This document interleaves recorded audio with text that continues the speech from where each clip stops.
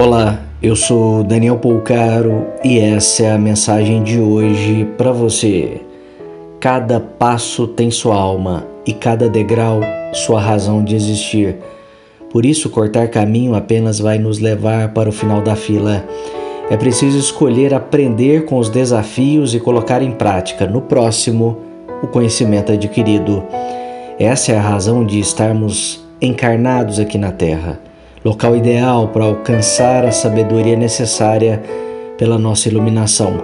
A maior de todas as escolas que tem Jesus na condição de um dos maiores professores. Pense nisso, compartilhe com quem você ama. Te convido a me seguir lá no Instagram. Procure por Daniel Polcaro com L. Um grande abraço de paz e luz.